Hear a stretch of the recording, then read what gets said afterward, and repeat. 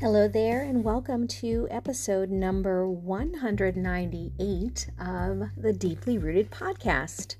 I'm your host, Robin Norgren, and here you will find stories, essays, conversations, journal entries that I hope draw us together and help us to understand each other a little bit better, give us the ability to have more empathy, and to ease the loneliness and to have a sense of community. And I'm so glad you're here.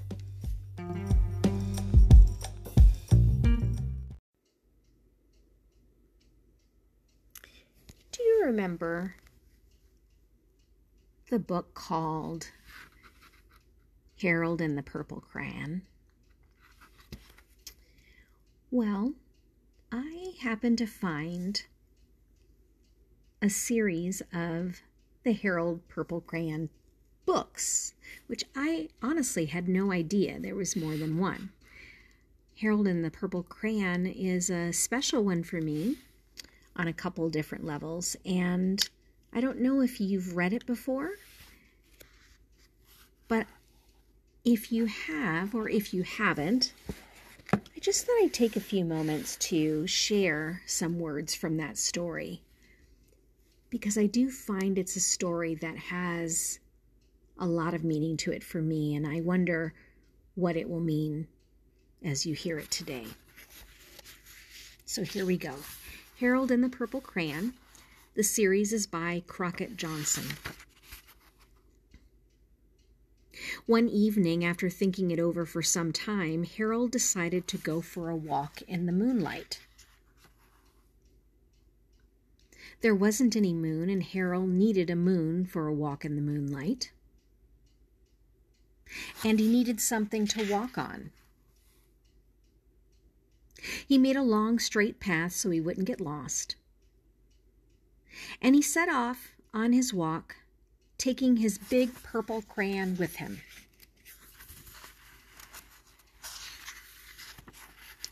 But he didn't seem to be getting anywhere on the long, straight path. So he left the path for a shortcut across a field, and the moon went with him.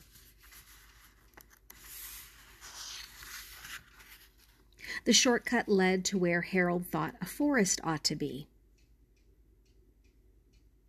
He didn't want to get lost in the woods, so he made a very small forest with just one tree in it. It turned out to be an apple tree.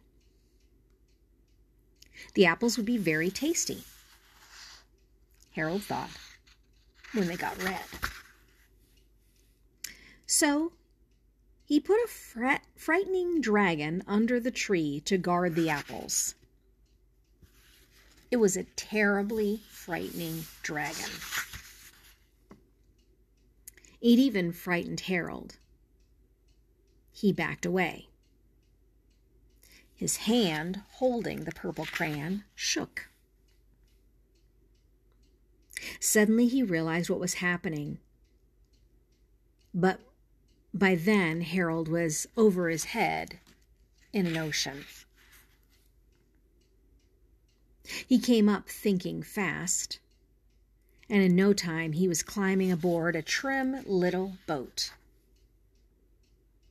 He quickly set sail, and the moon sailed along with him. And after he sailed long enough, Harold made land without much trouble. He stepped ashore on the beach, wondering where he was. The sandy beach reminded Harold of picnics, and the thought of picnics made him hungry. So he made out a nice, simple picnic lunch. There was nothing but pie. But there were all 9 kinds of pie that Harold liked best. And when Harold finished his picnic, there was quite a lot left. He hated to see so much delicious pie go to waste. So Harold left a very hungry moose and a deserving porcupine to finish it up. And off he went, looking for a hill to climb and see where he was. Harold knew that the higher up he went, the farther he could see, so he decided to make the hill into a mountain. And if he went high enough, he thought, he could see the window of his bedroom. He was tired and he felt he ought to be getting to bed.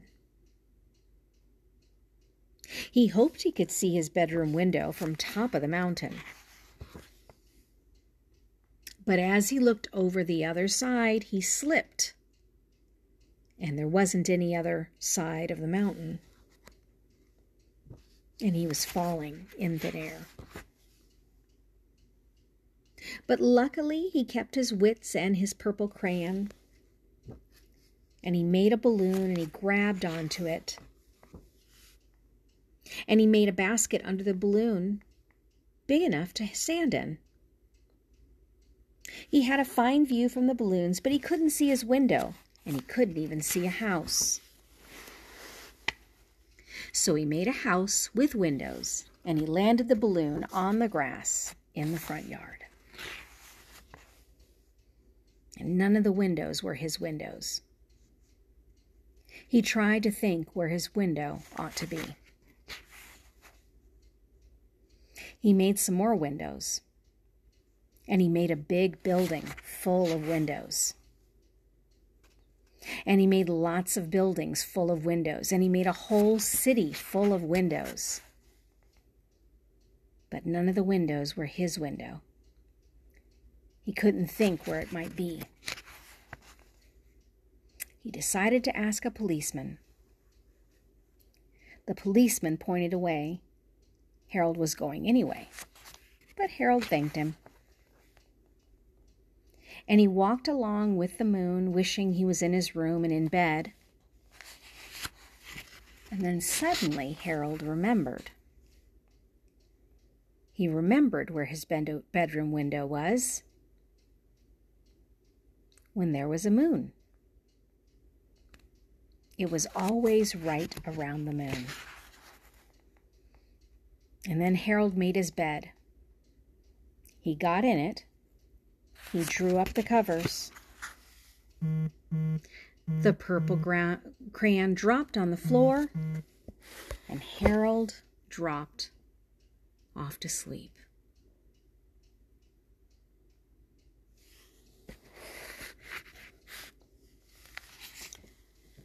What do you take away from this story today?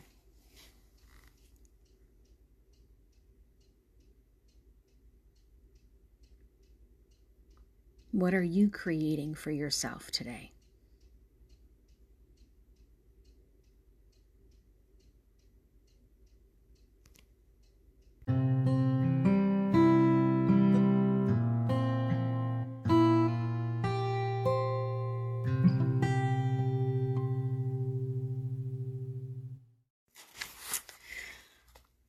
I came across a book I was not even aware of by one of my favorite authors, Lauren F. Winner, and the book is called Wearing God, W-E-A-R-I-N-G. And last night I was reading the segment on clothing, and I thought you might find it intriguing. And definitely I would encourage you to read any of her work. It is just truly... It's exquisite writing, but it's also very thought-provoking. Here's what she says about clothing. Ever since God clothed Adam and Eve in their full humanity, clothes have not only protected us from the elements and kept us warm, they have also profoundly shaped our identity and our sense of self. It is not surprising, then, that clothing is an image that runs all the way through Scripture from the first mention in Genesis to Revelation, where the gathered community of worshipers is clothed in robes made white by being laundered in the blood of the Lamb.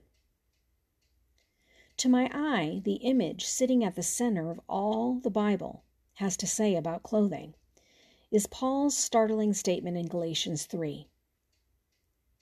As many of you as were baptized in Christ have clothed yourselves with Christ. Quote and unquote. God doesn't just clothe us with skin or rabbit fur. God clothes us with God's own self. This seems a pretty radical thing for Paul to say.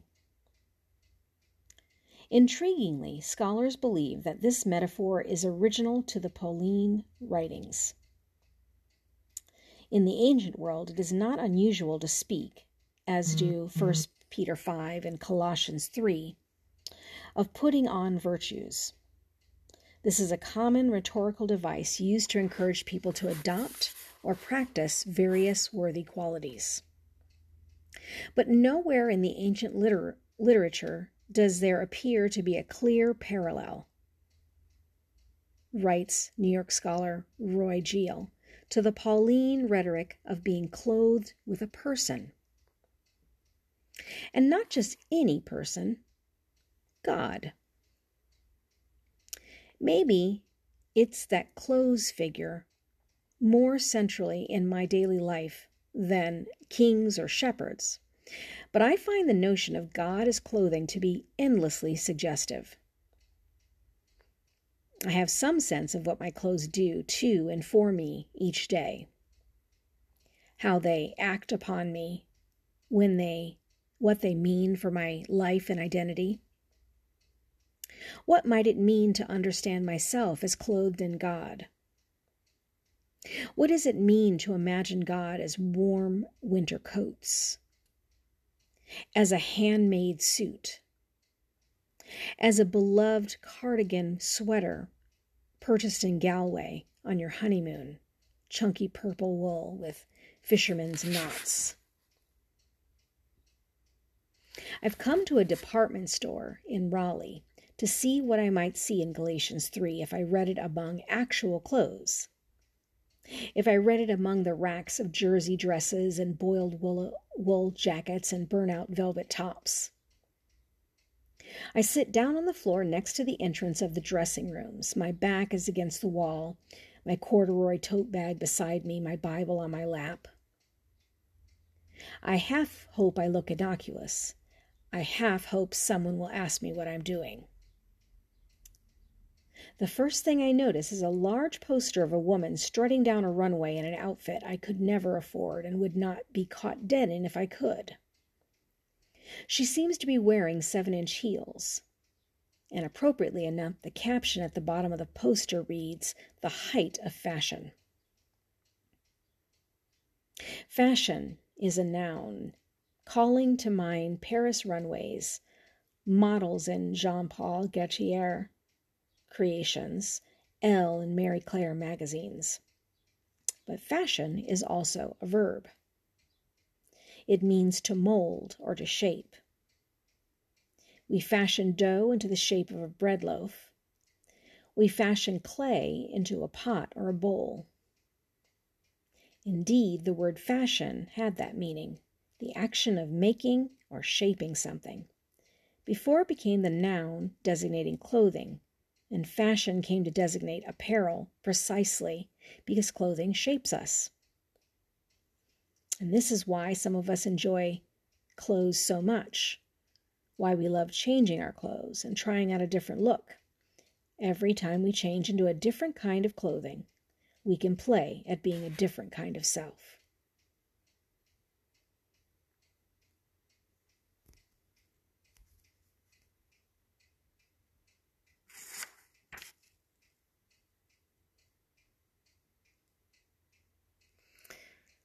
Let me end it with this.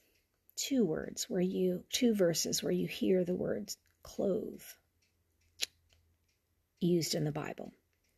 Colossians 3:12 through 14. As God's chosen ones, holy and beloved, clothe yourself with compassion, kindness, humility, meekness, and patience. Bear with one another, and if anyone has a complaint against another, forgive each other. just as the Lord has forgiven you. So you must also forgive. And above all, clothe yourselves with love, which binds everything together in perfect harmony. And here's 1 Peter 5:5. And all of you must clothe yourselves with humility in your dealings with one another.